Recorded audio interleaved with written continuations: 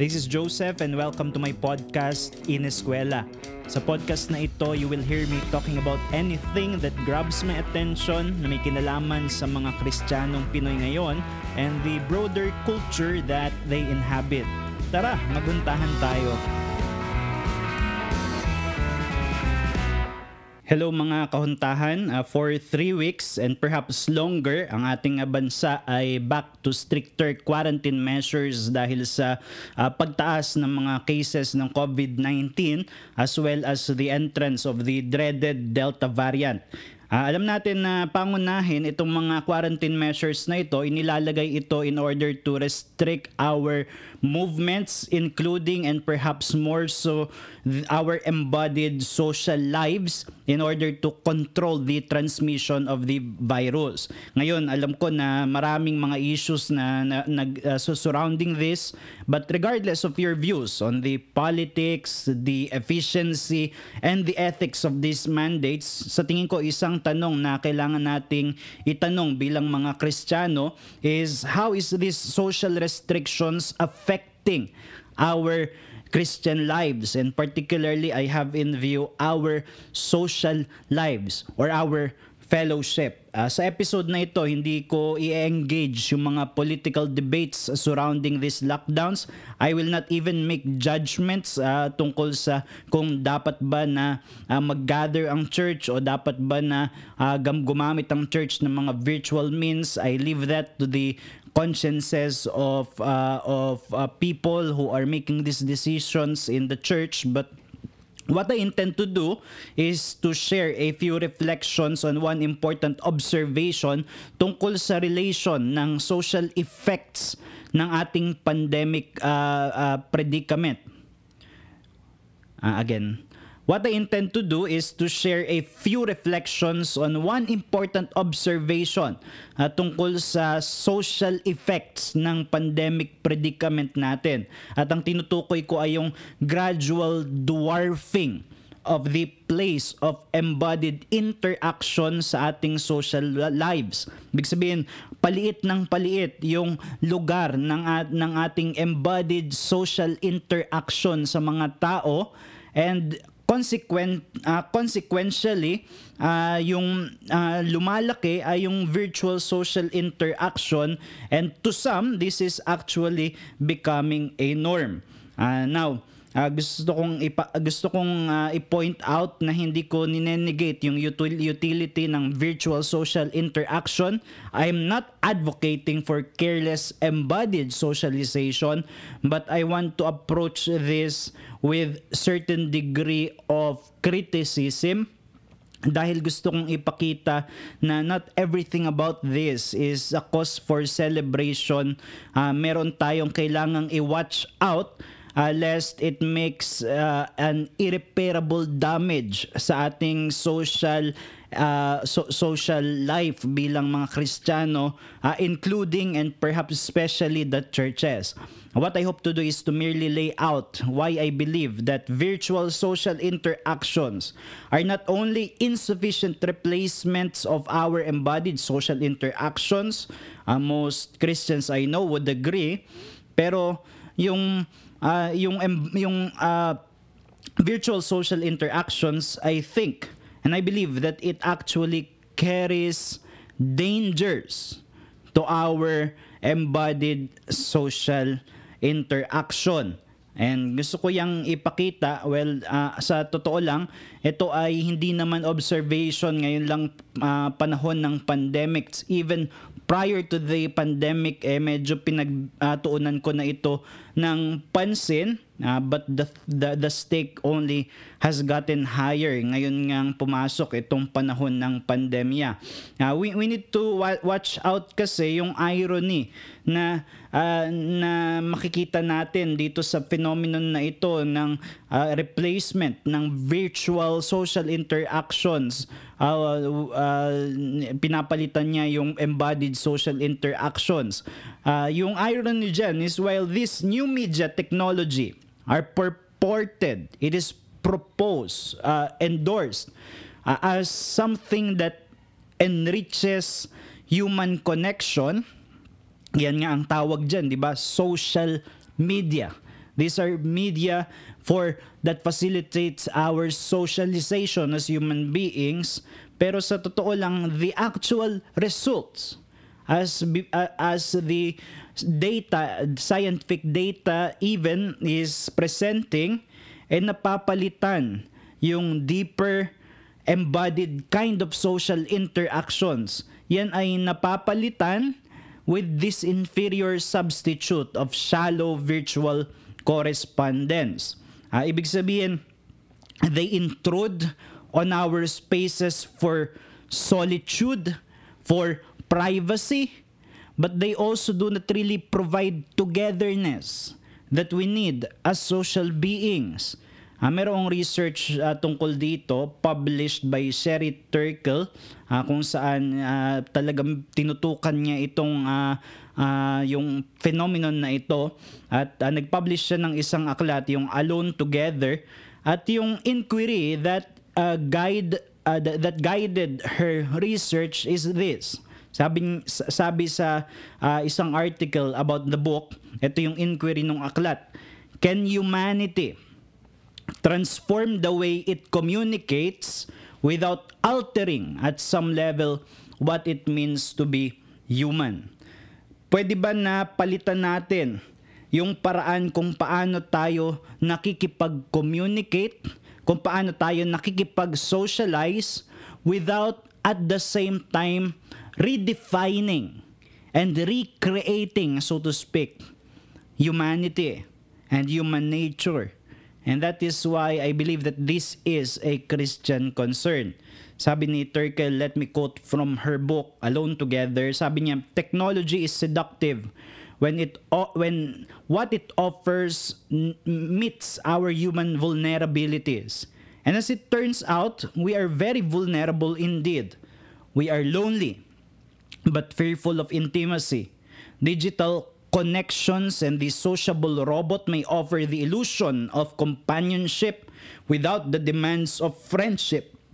Our network life allows us to hide from each other even as we are tethered to each other.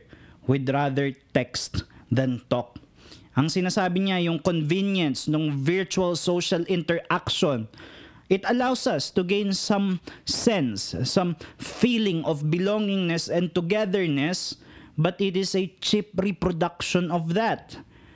This is given to you in order to satisfy that, and you feel like it's enough without the hard work of true human relationship and not even have the joy of embodied social experience. So what we are losing is our social lives as embodied human beings.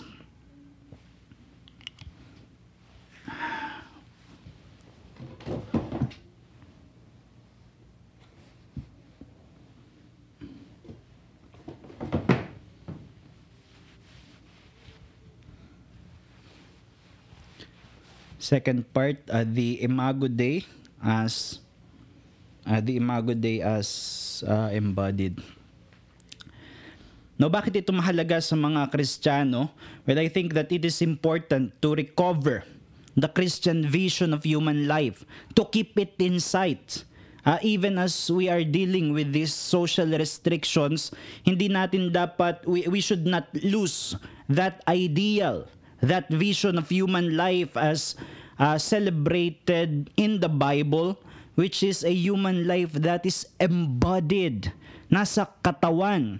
And that is a very basic and fundamental Christian assertion about human beings. We are existing in an embodied form.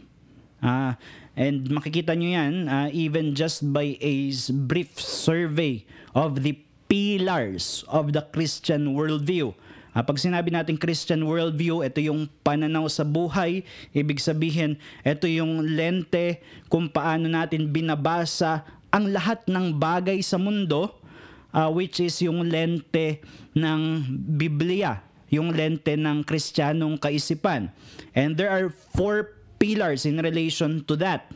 And yung 4 pillars na yan yung 4 pillars ng biblical storyline, beginning with creation, fall, redemption, and then restoration. Those are the good summating words for that. And what I hope to show you is that all these pillars of the Christian worldview actually celebrate our bodily existence. Makikita mo yan sa creation pa lang. The dignity of an embodied humanity. Yung dignidad niyan ng tao na nasa katawan, that is traceable to the truth that God actually created man in His image. Not only as a soul, but as a duality of body and soul. It is a united duality. There is body and soul. Yung imahe ng Diyos sa tao ay to a degree displayed also in our bodies. Now, hindi yan nangangahulugan na ang Diyos ay composed of physical bodily parts. In John 4 verse 24, we have the statement of Jesus that God is spirit. God is a spiritual being. Wala siyang corporeal properties. Wala siyang physical and bodily components. That is the clear teaching of the Bible. So paano natin nasasabi na bahagi ng pagiging imahe ng Diyos yung ating pagiging nilikha na nakapaloob sa katawan? Makikita natin yan by observing the facts that our bodily functions display an analogy of what is perfect in God. Ibig sabihin, bilang imahe ng Diyos, we really reflect who He is in our bodies, not in the sense that God has a body, but the functions of our bodies are imitations of what is true in God in the fullest sense. So yan ang makikita natin na katotohanan sa Bible. For example, God is clearly spoken of in scriptures as a God of seeing. Sa Diyos na nakakakita, Genesis 16 verse 13, 2 Chronicles 16 verse 9, Jeremiah 16 verse 17, Habakkuk 1 verse 13. All of those passages you can check for yourself. Dinidescribe ang Diyos na may mata, dinidescribe ang Diyos na nakakakita. Hindi ibig sabihin yan na merong eyeballs ang Diyos, meron siyang iris o lahat ng mga parts na meron sa human eye. Ang ibig sabihin nun, God, there is a perfect function of seeing in God. Lahat ng bagay ay present sa Kanya. Nothing escapes His sight. And we share that function to a limited and imperfect degree. So ibig sabihin, yung ating mata ay reflection ng kung anong meron sa Diyos as a function of His spiritual being. Ganyan din yung katotohanan makikita natin sa Bible sa Psalm 118 verse 16, Isaiah 48 verse 13. God is spoken of as someone who has hands. Ang tinutukoy doon ay hindi literal na kamay. It is anthropomorphism para ipakita na God is able to execute His plans. He is able to carry out His purposes. Because what is true of human beings na kapag may intention tayo, we use our hands to carry it out. This is true of God. But not that He has hands, but that He is able to carry out His plans which we can carry out with our hands. So ganyan din yung sa tainga, sa mata, sa bibig, sa daliri, sa paa. Ina-attribute ito sa Diyos sa scripture because anthropomorphically God can be described. Because what is in the function of our bodies, at least many of it are reflecting what is true in God spiritually and perfectly. Ay, pawis.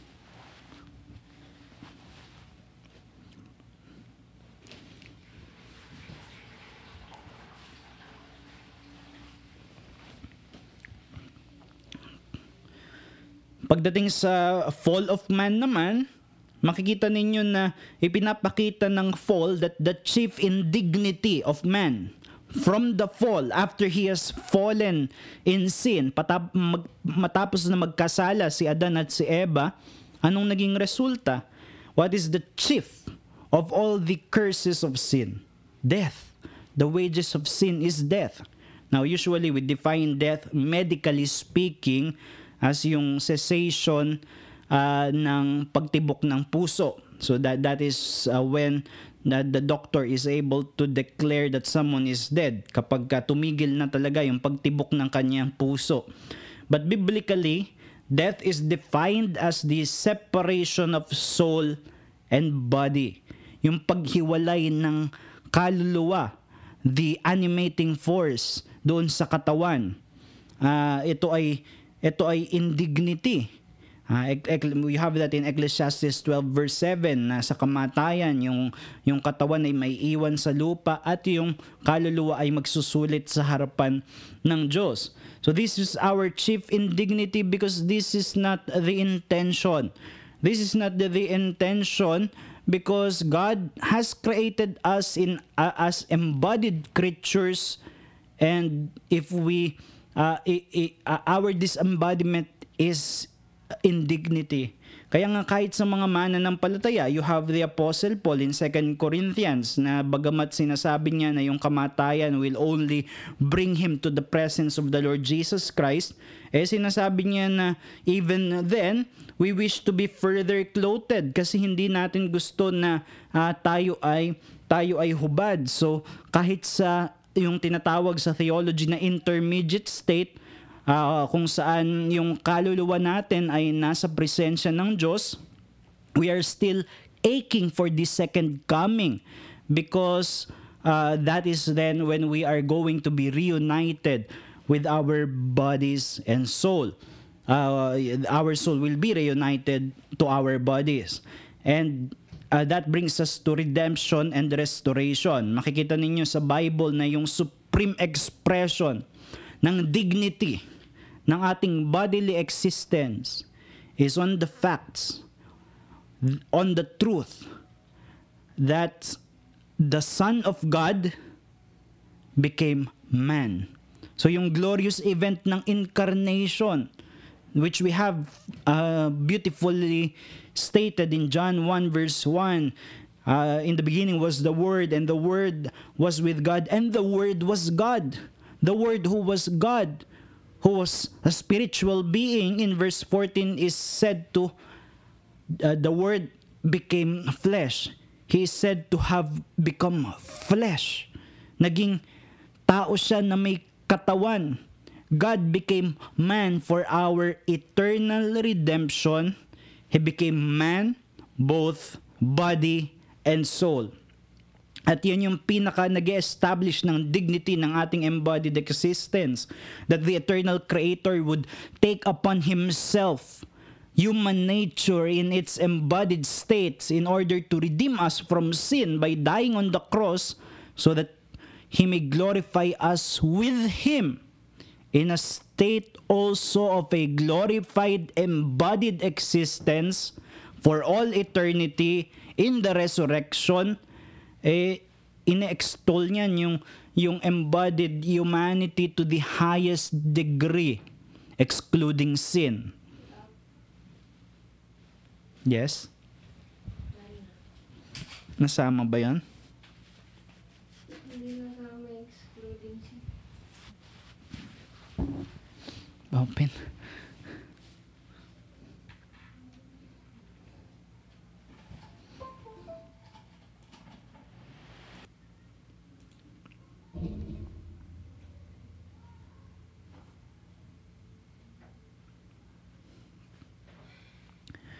Ito yung magandang observation ni Reid Mercer-Schuchart sa kanyang aklat na Media, Journalism, and Communication. Sabi niya, the primary noticeable media effects of our age and perhaps the key to understanding and or the cause of all the other effects is disembodiment. For the Christian whose identity consists in imitating the incarnated Christ, This represents a grave danger. Our entire religion rests on the fantastical claim of the virtual made real. The idea of an invisible God actually and literally embodying himself in the physical presence of one historically real human being, Jesus Christ. If true, then Christ really is the antibody to the virus of mass disincarnation. This is what both the incarnation and communion are all about, and why the Christian faith may be more crucial for sanity in the digital world than ever before. If I could add it, the Christian faith may be more crucial for sanity in the digital world of our pandemic situation than ever before. Part 2, Part 3 na pala to. Masks to mask. Pangalawa, gusto ko na i-explore natin yung Christian communion as biblically defined. Pag tinignan ninyo yung Christian communion in the presentation of the New Testament, makikita ninyo na Christian communion can only be expressed to the fullest within embodied interactions. Ang ibig sabihin niyan, hindi talaga fully nakakapture ng virtual interaction yung Christian communion in the fullest sense. Yung various forms ng media, it can be utilized with great thankfulness to supplement, and that is an important word, to supplement our fellowship, but it can never replace embodied social interactions. Makikita mo yan sa sinabi ni John in his second letter to his recipients, 2 John 1 verse 12. Sabi ni John, I have much to write to you, but I do not want to use paper and ink. Instead, I hope to visit you and talk with you face to face, so that our joy may be complete. Face to face. That is what makes our joy complete, because that is what facilitates true Christian communion. Now, he used paper and ink in many things, and we can use social media in many things, but we cannot use it as a replacement for our embodied social interaction, our face-to-face interaction. So this text alone should awaken us dun sa great peril ng sitwasyon natin ngayon. We are resorting to virtual means, a poor mimicry of our embodied social fellowship. And when we happen to gather, it is not even face-to-face. It is mask to mask, with our faces fully covered. Again, I'm not making any suggestion or judgment. I'll leave that up to you. But we must be aware.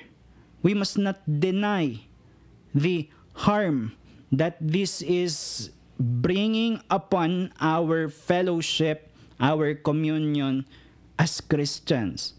Naalala ko, prior to the pandemic, maraming mga tao and even Christians, they were arguing against the Muslim niqab. Alam niyo yung niqab, yung pang-cover up ng buong katawan ng mga babaeng Muslim na ang nakalabas lang ay yung kanilang mata. And this is condemned, in fact, even by the European Court of Human Rights. Kasi sabi sa European Court of Human Rights, this is leading to the depersonalization and objectification ng mga babae ng Muslim, and it do not facilitate living together. So yun yung reason nila. So we know that these things are not trivial. That when our communion with each other is hampered even by something as small as a mask that covers our faces, these have social consequences. fellowship in the Bible, friendship in the Bible, in the biblical standard is expressed in face-to-face communion. And we must hold on to that as Christians. Even Moses is spoken of as someone who is friend with God because he spoke to God face-to-face. In John 1 verse 1, sinabi dun na in the beginning was the Word and the Word was with God. And R.C. Sproul has an amazing commentary about this na pwede itong i-translate as face-to-face with God. So the perfection and completion of fellowship is in the face-to-face social interaction. Dagdag mo dyan na yung Christian encouragement. It is best obtained within embodied meeting together. Hebrews 10 verse 25, may utos doon na kailangan tayong magpaalalahanan sa isa't isa as we see the day drawing near. Therefore, we should not forsake the assembling together of the saints. So there is the assembling together, and it is an embodied meeting together. And even the difficult relational duties of the Christian community, these are to be done through bodily communication. In Matthew 18 verse 15, Matthew 18 is the discourse about the community of the kingdom. At ang sabi ni Jesus doon, nasa standard, kapag yung kapatid mo ay nagkasala sa'yo, go and tell him his fault. Hindi sinabing go and text him his fault. So ito talagang virtual communication. This cannot be a replacement for our Christian communion. Pangatlo, embodied liturgy. And lastly, consider Christian worship. At ito yung paniniwala ko pagdating sa Christian worship. Christian worship must be embodied. Church worship must be embodied. Our virtual gathering cannot properly or at least fully be called church gathering because it is not Christian liturgy. Pag sinabing liturgy, yan yung form of worship. At yung form of worship ay mahalaga because it communicates a message and it facilitates the reformation, the formation of God's people. And because the Christian message celebrates our embodied existence, therefore Christian liturgy cannot really be applied in a context of virtual church. Because the biblical vision for human life celebrates our embodied humanity, Christian worship cannot be virtual, but it must be embodied. Yan ang tinuturo ng Christian liturgy. In Christ, the image of the invisible God, we are being reshaped into God's image bearers we were created to be. And this redemption is what we celebrate in worship. Therefore, Christian worship celebrates our shared embodied humanity as redeemed in Christ. Yan yung observation ni James K. Smith sa maganda niyang aklat na You Are What You Love. And I'm not endorsing James K. Smith about everything, but I love this book. Sabi niya, Christian worship that will be counter-formative needs to be embodied, tangible, and visceral. Then he adds, Christian worship comes loaded with its own. And then he adds, Christian worship comes loaded with its own vision of flourishing. One that is not just spiritual or ethereal or displaced to a disembodied heaven. The biblical vision of creation's shalom is heavenly, but it envisions a heavenly order that becomes a reality on earth. Revelations 21 verse 1 to 2. This is a telos we learn in prayer. Your kingdom come, your will be done on earth as it is in heaven. So our liturgy celebrates our embodied existence. So as I have said, I am not prescribing na maging careless tayo at i-disregard natin yung mga social distancing protocols. I leave that up to the wisdom of those who make these decisions in the churches. And I'm not also dismissing the utility of digital technology as an aid, a helpful aid to our present social predicament. I am calling for a review of our Christian doctrine of human embodiedness, so that kasama ito sa ating mga calculations as we make our social decisions during these difficult times of pandemic.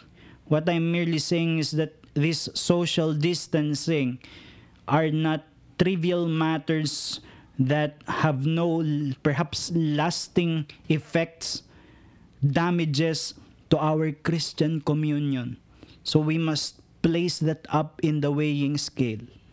For the next episode, I will give 3 added reasons kung bakit naniniwala ako na yung digital social interaction actually depletes our social graces, particularly our embodied social graces, kasama yung sympathy and kindness. So, wait for that for our next episode.